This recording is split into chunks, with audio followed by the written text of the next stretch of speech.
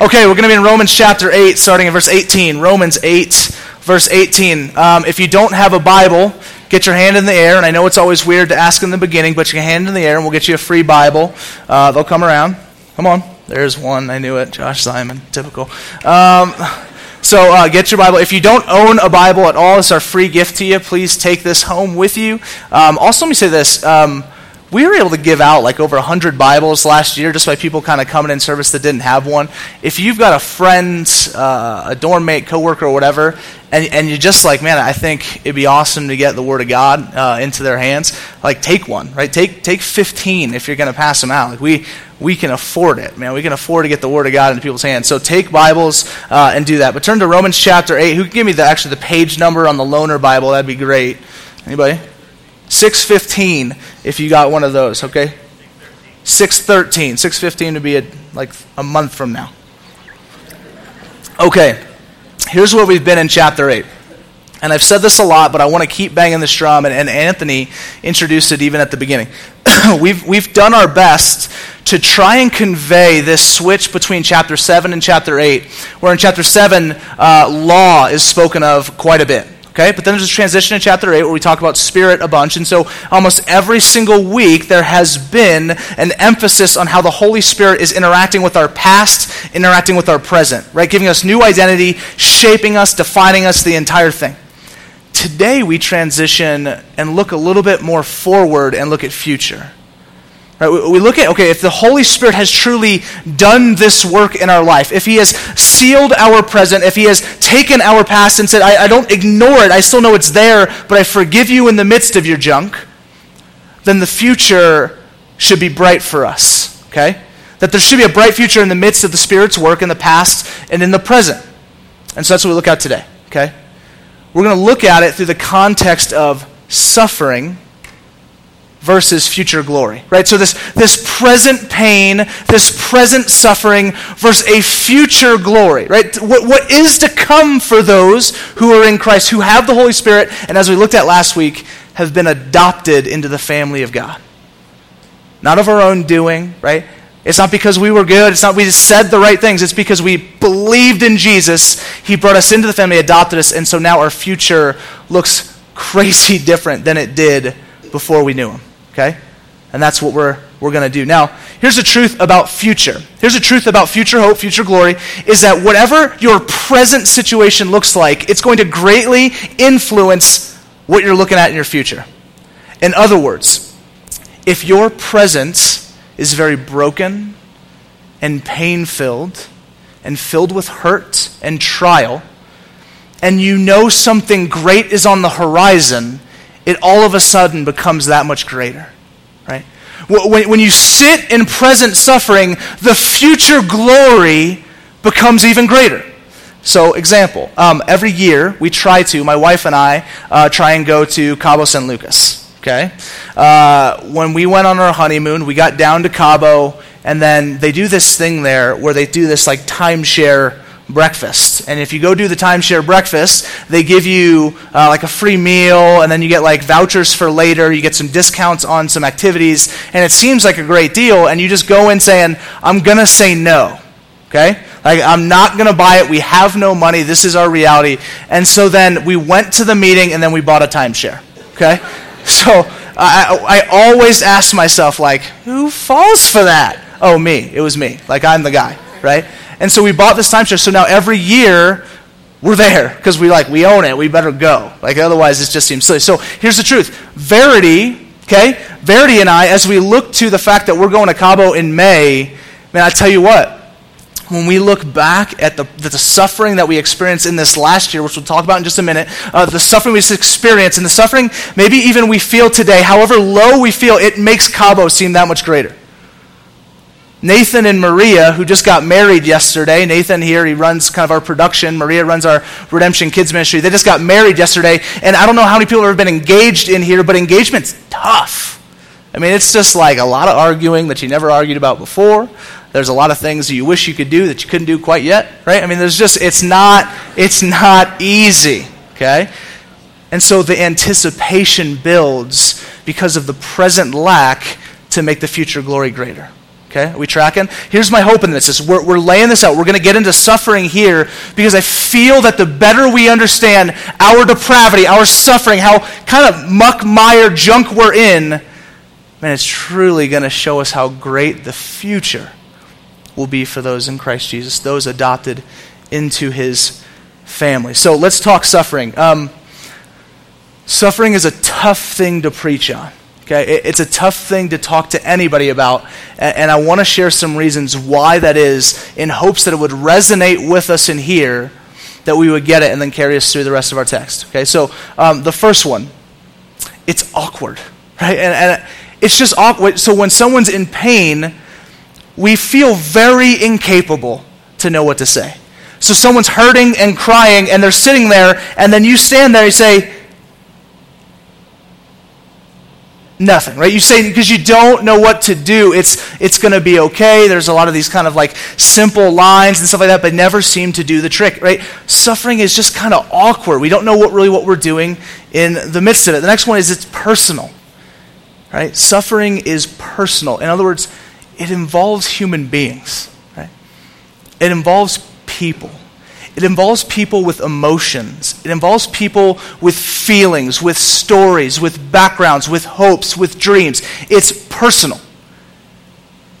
So this last year, and listen, if you've been coming to the church for a while now, my wife and I, from up here when I was preaching, even right before, I would constantly be saying, man, I tell you what, this has been the hardest year of my wife and I's life. It's just been really hard. And maybe you heard some of those truths and some of those one-offs and things like that. But the reason why it was so tough for us is because last year, around April, my wife and I had a miscarriage. Okay, and it was this very shocking moment for us. I have always been raised, and I always lived in a circumstance, in a context where everything I always pretty much wanted happened. Like everything I needed was always there. It was always privileged. There was never a problem. There was never lack. And so in this moment where we had everything, we were all excited. This was the gift that we had been asking for. All of our friends were pregnant. It just seemed perfect. And then in one ultrasound, it was gone. And in this one moment, in ways I'd never experienced before in my life, my world came crashing down. I'd always been the person that if I felt angry, I could stop feeling angry, right? If I felt sad, I could just stop feeling. I just said, you know what? This is pointless. I won't feel sad anymore. It's just that I'll turn it off. This came to my front door. This came to my doorstep, and it was not possible. It wasn't as simple as, God, I know you're good. It wasn't as simple as, God, I know you've got a future glory for this. It's not as simple as, God, you're sovereign. It's not as simple as, oh, well, I'm here for you. Because it's personal. Because people are involved. And suffering is tough to talk about because everyone in here has a different story and a different reaction and a different way to handle the different trials that come our way. Okay. The third one is it's nuanced. Okay? Suffering is nuanced. In other words, there's a variety of suffering in this world. Okay, first, there's the suffering that's self-inflicted. Okay? This is the suffering that you caused. Okay, you made a bad decision, okay? And then something bad happened to you in response to that. That's your fault. Self-inflicted. And so, but in the midst of that, the emotion that usually comes along with self-inflicted suffering, okay, is guilt and shame. So we do something to ourselves, it hurts us or hurts someone else, and so we live in guilt and we live in shame. These are the emotions that then, right, we've caused this, now my life is here, but it's my fault. Guilt, shame, hiding, denial, on and on and on. Not helpful. Okay, that's one. The next one is betrayal. Okay, it's when someone hurts you. So it's not self-inflicted. It could be a friend, could be a stranger, could be anyone. It happens to you. You can't control it, but that's suffering as well. And so in the midst of that, the emotion that comes from that one usually is anger, right? It's anger, it's frustration, it's how dare you do this to me, right? The last one is kind of the uncontrollable suffering, right? It's the stuff that no one saw coming, no one really caused, it just happened to you. right? I mean, it's the natural disaster. It's any of those issues that are outside of your control, outside of their control. It just happens. And so in the midst of that, it's frustration, doubt, questioning. Why could this possibly happen? And see, suffering gives us the entire gamut of the human emotional system, right? That if there's something negative to feel, suffering will bring that out of us in one way or another. Okay? And so it's nuanced. It's hard to talk about because all of us are experiencing a different kind. Okay? The next one is it's relative. Okay, it's relative. And this is somewhat close to the personal piece, but this means that everyone in here is different. And so you're going to experience pain and hardship differently. And you're going to think things are suffering that another person will not think is suffering. Okay? And so then they won't know how to touch. So for example, okay, I hear this a lot. And I mean, when I say suffering, this is big, small, in between. It's not just, you know what I mean, you got in a terrible car accident, you lost it. I mean, it's whatever impedes upon you, right? It's the thing that steals peace, that steals joy. So in the midst of those things, here's one that I often hear, and it's from, raise your hand if you go to NAU, or if you're just in college in general. Okay. Yeah, every single one of you, I've heard this, okay? Hey man, how's it going? Oh, I'm just so busy. I'm just so busy right now, I don't have time to do anything. I can't see my friends. I can't play Xbox for 11 hours. I mean, I have no time for... You don't know busy until you have another human that you're responsible for. Okay? I'm like, Verity can take care of herself. That sounded bad. The pride in me hears that line, right? I'm busy. I don't have time. I can't do that. Hey, can you help me out with this? No, I can't because I'm too busy. Listen, the pride in me says, you have no idea what busy is. Or you go to class for like, I don't know, 4 hours maybe a day if you're not skipping them, okay? Then, yeah, you've got homework, which most of you barely do. And then you spend all of your time hanging out with friends. That's not busy. Now, that's the pride in me that wants to say that. The truth is that is silly for me to just assume. It's silly for me to just think that because I think my life is busier and you don't have to engage in the things I have to engage in, that doesn't cause strain and steal peace and joy from your life. The felt experience, and listen, I've had to learn this the hard way in marriage, because so many times Verity will be struggling with something. She'll tell me, man, this is really hard, and then I just want to fix it in a second instead of just hearing what she's actually saying. The truth is when you guys say you're busy, I legitimately believe you feel like you're busy, and that causes a lack of joy and peace in your life. Okay? And so it's the pride in us that wants to go ahead and try and say, you know what, I'm busier than you are. Oh, you're hurting, you don't know hurt. You don't know pain. And the truth is that, and there's some of us in here, right, that you've experienced a pain so deep, you've experienced a hurt that's just so deep that you don't let anyone come close to talk to you. Right? You won't let anyone in because you just think right away, there's not a chance you get this. There's not a chance you can actually understand this grief. And so you push people away. And you push God away.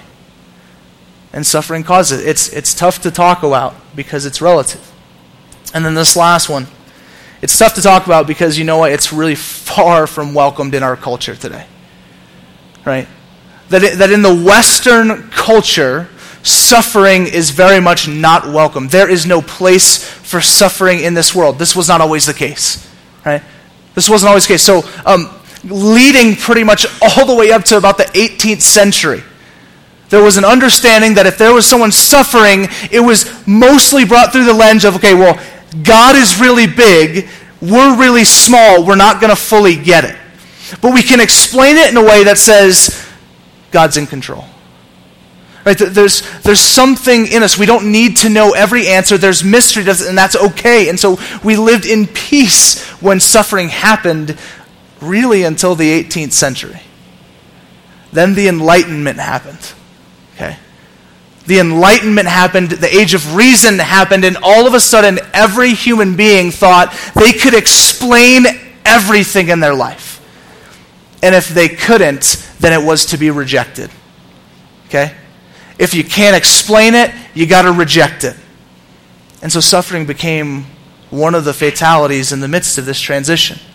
Well, all of a sudden, suffering couldn't be maybe God's doing something that we don't understand. Maybe God's making this to happen here, and He's bigger, He knows more. And it became, you know what, we can't explain this. We can't test this. There's no scientific method for this, and so let's reject it altogether. And now, the air we breathe, right, all of us in this room, the culture that we live in, right, it tells you the same thing. And that's why it's so hard to deal with. Because for all of us, we're supposed to just live happy. There's not supposed to be suffering. There's no place for it in our lives. So when it comes to our front door, we're completely lost. What do I do? And so a lot of this, listen, this is just culturally defined for us. And we usually fail in seeing what God's doing.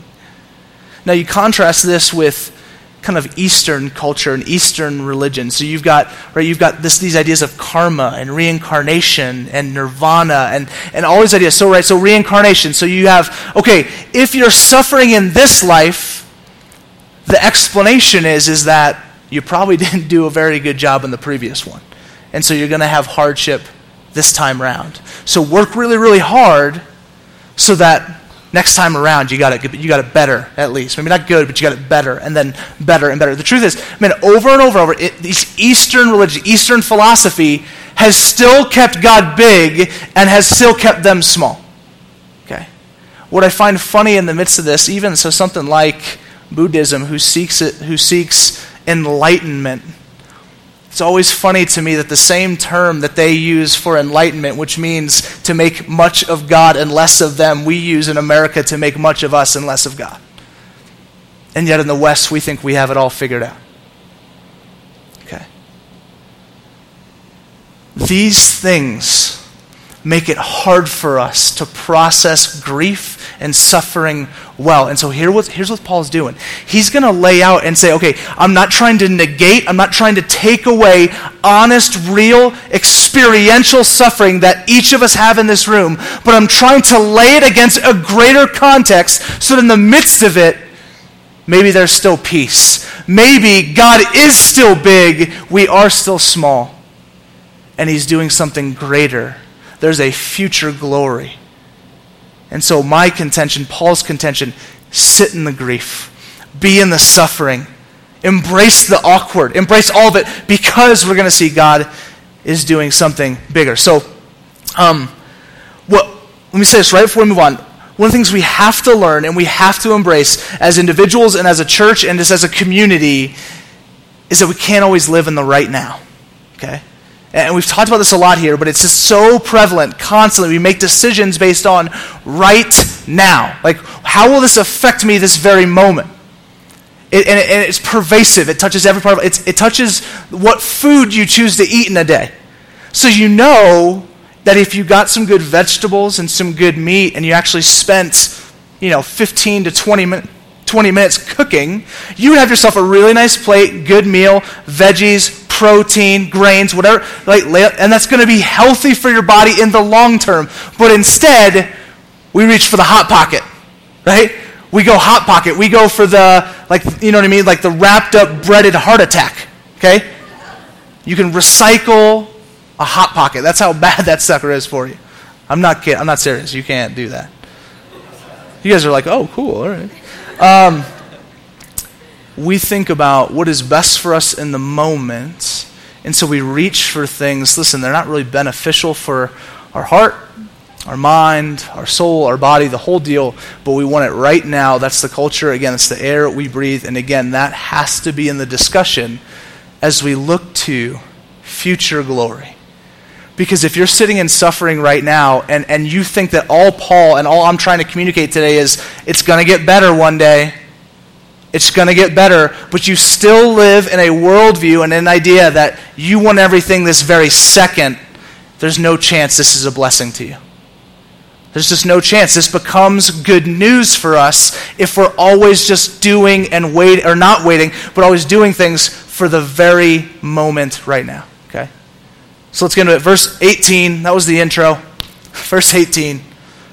For I consider that the sufferings of this present time are not worth comparing with the glory that is to be revealed to us. One more time. For I, Paul, consider that the sufferings of this present time are not worth comparing with the glory that is to be revealed to us. So he sets up kind of this contrast. He sets up present suffering versus future glory. These two things coexisting in that same context, being real. Present suffering for us varies, and we've talked about that. Present suffering for each of you is what's knocking on your heart even right now. And maybe for some of you, you're searching, and man, that's good. Like if you're searching for the pain, just stop. It's probably not there, okay? But it's the things, right, that come easily to the mind, come easily to the heart, that you're like, you know what, man, this is real for me. This is present. This is right now. It's not even something that I'm dealing with that happened a year. I mean, it's right here. And what I'd like you guys to do is, even as we go through the rest of this, we wrap up the next 20 minutes or so, listen, I want you to just keep bringing that stuff up in your hearts and then comparing whatever that thing is for you right now. Right? And it could be a loss. It could be something you did to yourself. It could be a friend hurt you. Whatever it might be, whatever that, I want you to keep that kind of on that front burner. And as we bring and show what God is going to do with it, that there be much rejoicing. Okay? When we talk about future glory, here's a problem with future glory, and it's not in and of itself, but the problem is we have the Bible, we're able to talk about, we think this is what it's going to look like, this is what God's going to do, but it's not like we have a brochure, right? It's not like you have a website. So if you're going to go visit a hotel, you go to a place, you got TripAdvisor. There's no TripAdvisor for heaven, okay? Like you're not going to go in, 4 stars. You're not going to find it. And so we can't do that much research, but we do have some good things to talk about, okay? When we think about future glory, we first have to reject the present glory, if that makes sense. Right? If we care so much and we want and we desire the future glory, I tell you what, something that has to be kind of checked at the door is our innate and constant desire for present glory. Right? For the present, look at me. For the present, look what I've done. For the present, look at all the evidence and body of work of why God should love me, why you should love me. We got to check that at the door. Now, the reality is we're always going to have that in us. That's a reality of the walk that we all have in these journeys as humans. But we need to constantly say, okay, nope, I don't want that. It's not about me. It's not about my present glory. It's not about making much of myself. It's about thinking greater. It's about thinking bigger. It's about thinking, what is God doing? Future glory. Right? It's letting go of the right now. It's letting go of the fact that we'd rather go get McDonald's when we could wait for 5 minutes longer and get In-N-Out. Right? Yeah. Garbage, 5 minutes, what Jesus would eat. It's just like, that's what we're looking at here. Letting go of present glory. This is a tough thing for all of us. Listen, and you youth from Tempe, I remember walking that, man. Status, I don't think there's a bigger, tougher place to exist where you think your status matters to those around you than high school. It's brutal.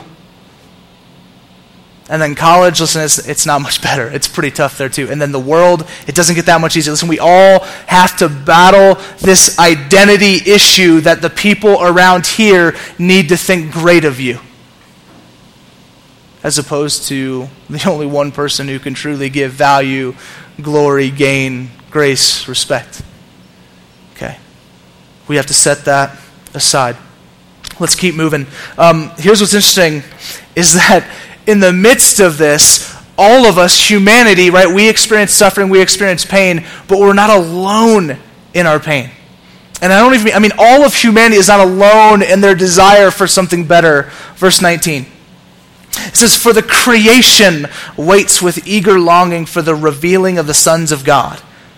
For the creation was subjected to futility, not willingly, but because of him," this is Adam, "who subjected it, in hope that the creation itself will be set free from its bondage to corruption and obtain the freedom of the glory of the children of God." So listen, all of creation, not just human beings. So what God did when he created day 1, 2, 3, 4, and 5, all of it, 6 too, the animals, right?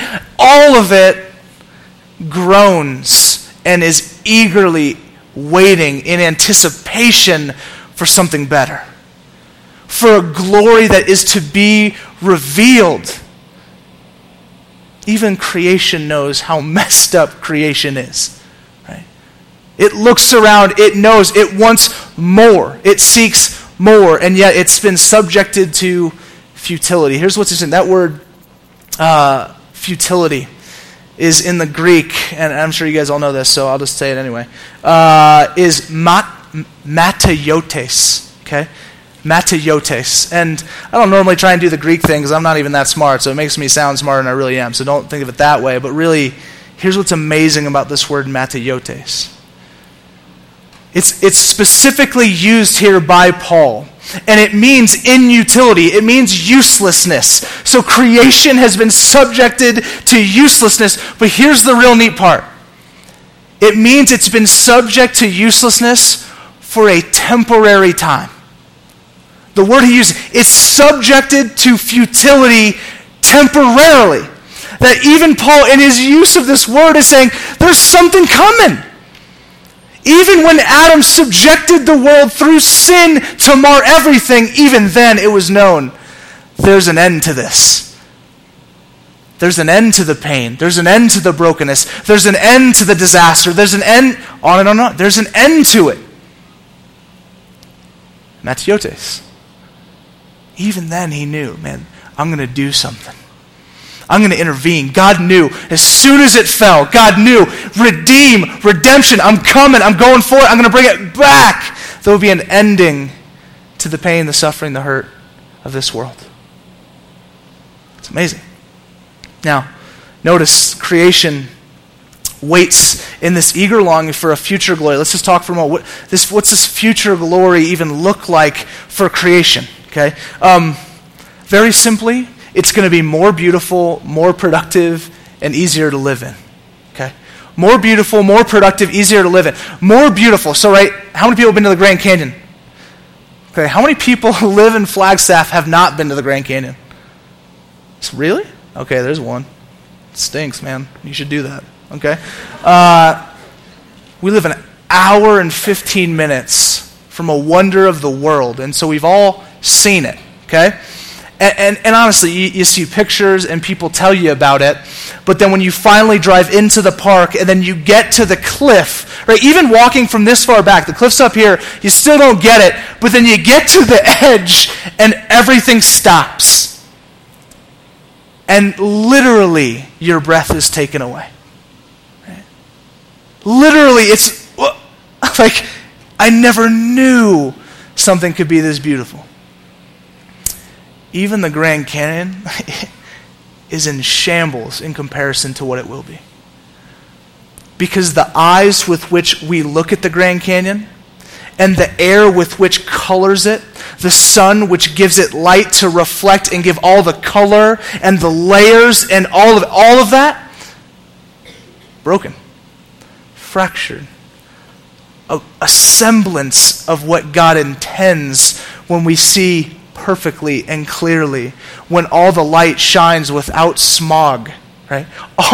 When we just get to experience all that a perfect God perfectly created.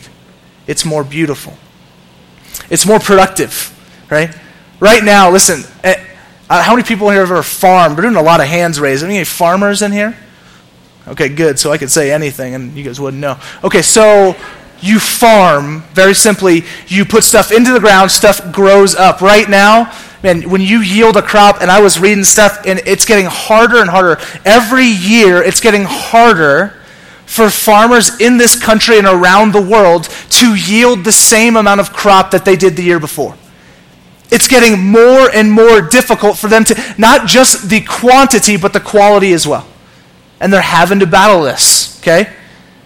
Because the earth is groaning, the earth is dying, the creation is messed up. But there's going to be a day. There's going to be a day where what we put into the ground, everything that God deems should come forward will. Where it's perfect. We're talking like the juiciest apple, right? The longest corn stalk you've ever seen, okay? It's going to be amazing.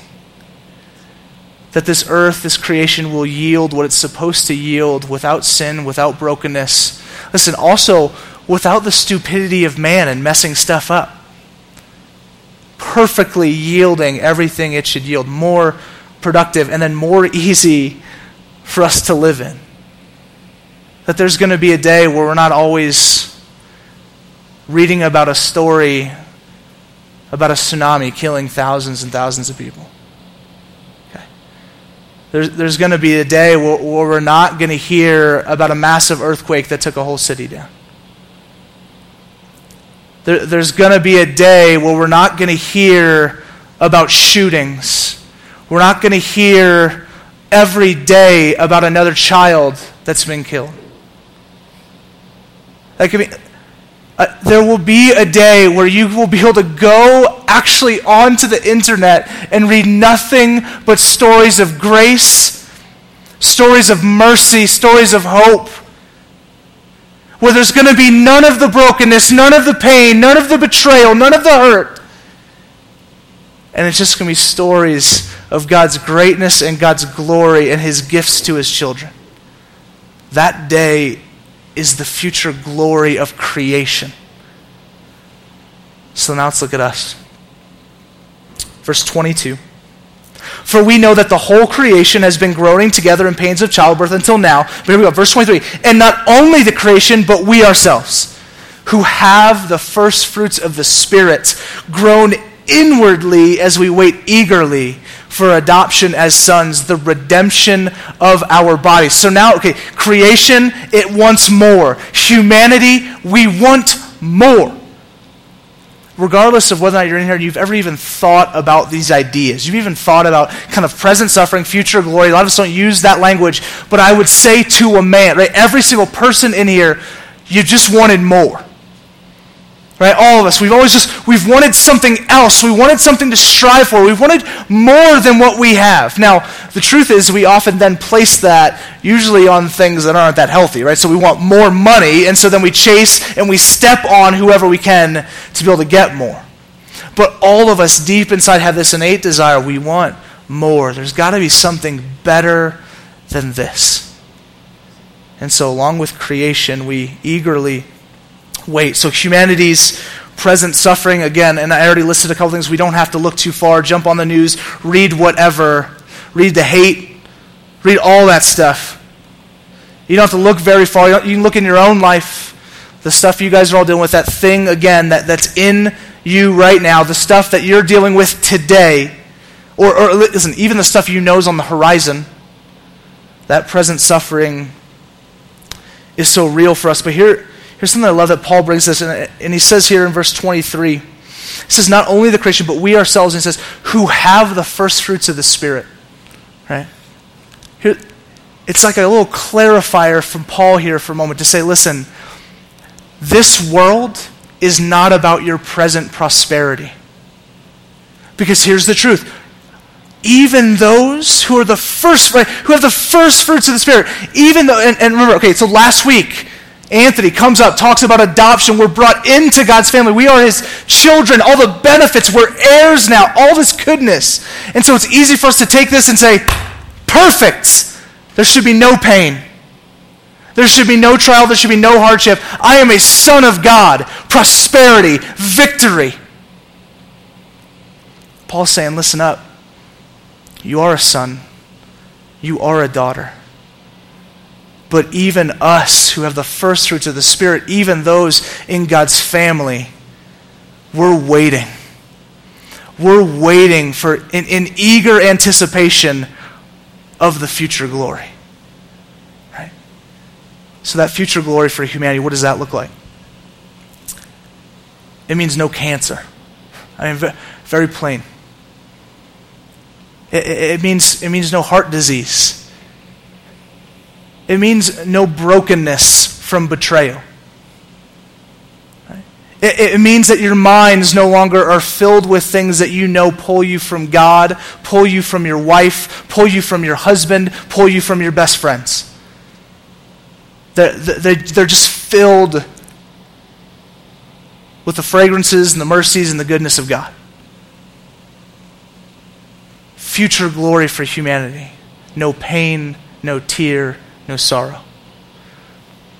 The suffering that you all sit in today is not negated. Hear me. It's not negated. It is very real. It's very real. If you experience pain, hurt today, it's real for you. I believe that. It's real. And what Paul's not trying to do is say, forget about it, move on, this is greater. It's not that simple. Paul is just saying that, hey, in the midst of it, in the midst of the brokenness, let me just tell you a story about how it's going to be. Let me just try and shine and give a little bit of hope to you. And let's see that hope grow. Let's see that hope grow in us. We said this about 6 months ago, and I've had a lot of people say, man, that was helpful for me. And it was that, man, would we be a people who would dare to hope in God? Hope that He is actually going to do what He says He's going to do. That no matter how bad it gets, how low we get, that we would dare, even in those moments where we think no one could understand, we would at least dare to hope in God. Even if we think everyone else in this world will let us down, He will not. In the midst of our present suffering, we would not forget it, not negate it in others, but rather just look at it in its proper context amidst the future glory that is coming to creation and to man. Okay. Let's wrap this up. Verse 24, 25. For in this hope we were saved. Now hope that is seen is not hope, for who hopes in what he sees? But if we hope for what we do not see, we wait for it with patience. So I want to leave you with this as we talk hope, and that's what I want you to leave with in the midst of your suffering, to hope in the future glory, to hope in the redemption of all things, a perfect creation, a perfect humanity, all of it. Let's look at these three characteristics of hope. One, hope is not seen, which is very hard for us. We want to be tangible. We want to latch onto it. We want to be able to see it, touch it, know it, do it right now. Hope is not seen. It's something that we place faith in. Here's the good news. Okay, here's the good news. Man, the hope, it's not based on you. Okay? The hope has nothing to do with you. The hope has nothing to do with you succeeding, because we all know we've tried that and we've failed. The hope is based on the one who has never failed. It's based on God. So hope is not seen is an okay thing for those who are adopted in the family of God, because we know the Father is perfect. And so we can hope in Him moving forward. Hope is patient, and so we wait. And that's hard. Again, it's hard. We want the suffering to end today. When Verity and I were dealing with this miscarriage, and listen, we just sang Satisfied in You, and we're both up here weeping because it's still there. Right? I mean, it didn't go away. Okay? But as we walked through that season, right when we were in the midst of it, I tell you what, that we did not want to wait for glory. We didn't want to wait for joy. We wanted it right then. But over and over and over, we waited because we knew the one we were waiting for. Okay?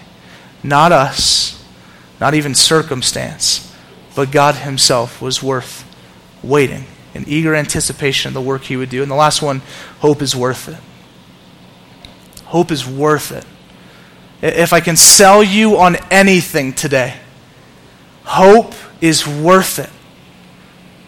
Even though you might have present suffering, hope, future glory is worth it. I promise. Best illustration of this, I have to say, is pregnancy. Okay.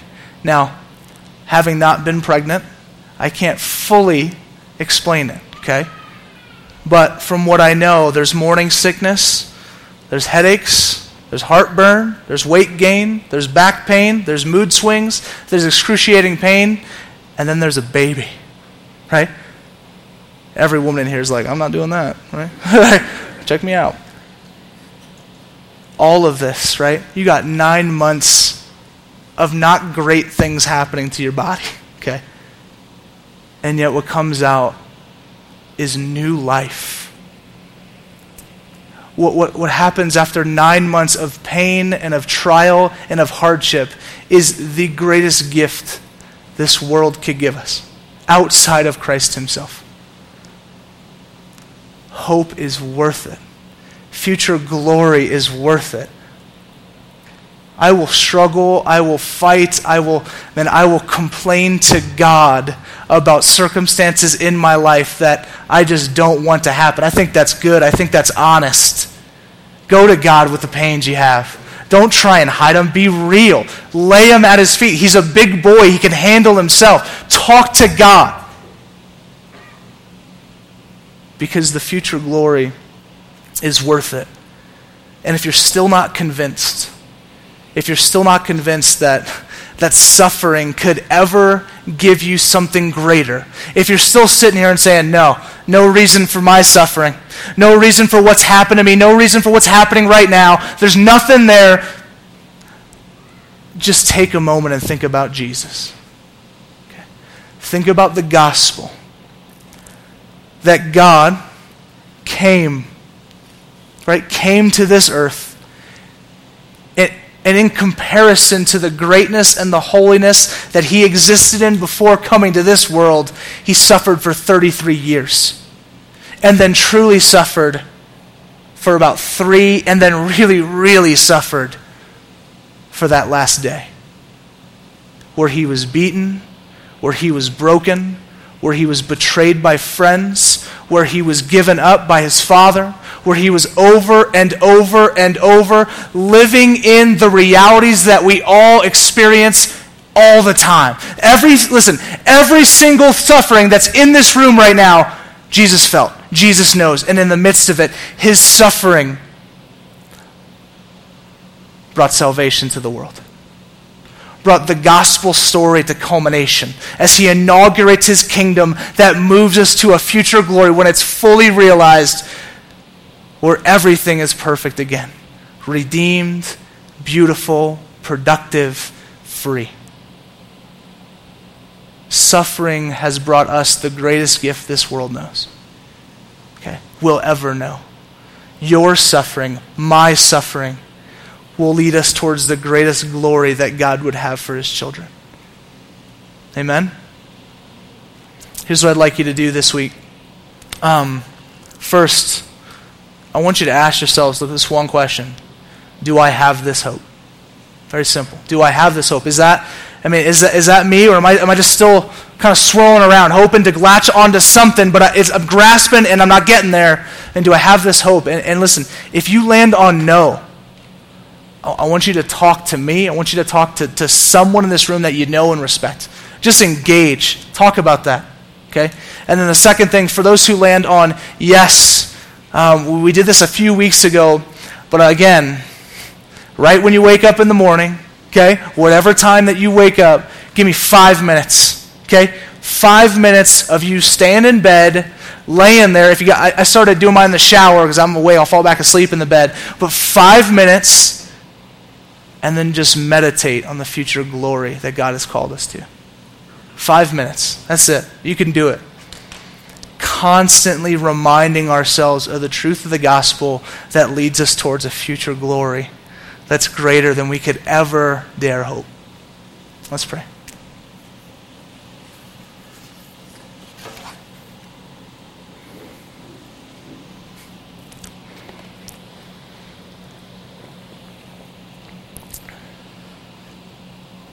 Jesus, thank you for your grace. God, we just wouldn't understand any of this. I barely do even today, God, about why you would go to the lengths that you did to suffer and to die. That, God, we would experience a future glory that even makes the hardest of hardships in this world seem unworthy. God, I know and have experienced, God, the realities of pain. And some people in here even to greater degree, but Lord, we all realize that we've all been there. There's something we're all fighting, we're dealing with.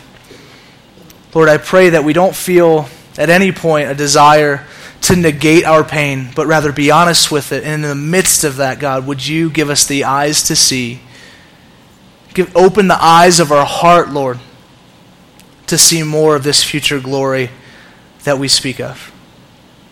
Holy Spirit, do work in our hearts. We will fail when we try our own way. Lord, bless us as we respond, and may your Holy Spirit be glorified. In your name we pray. Amen.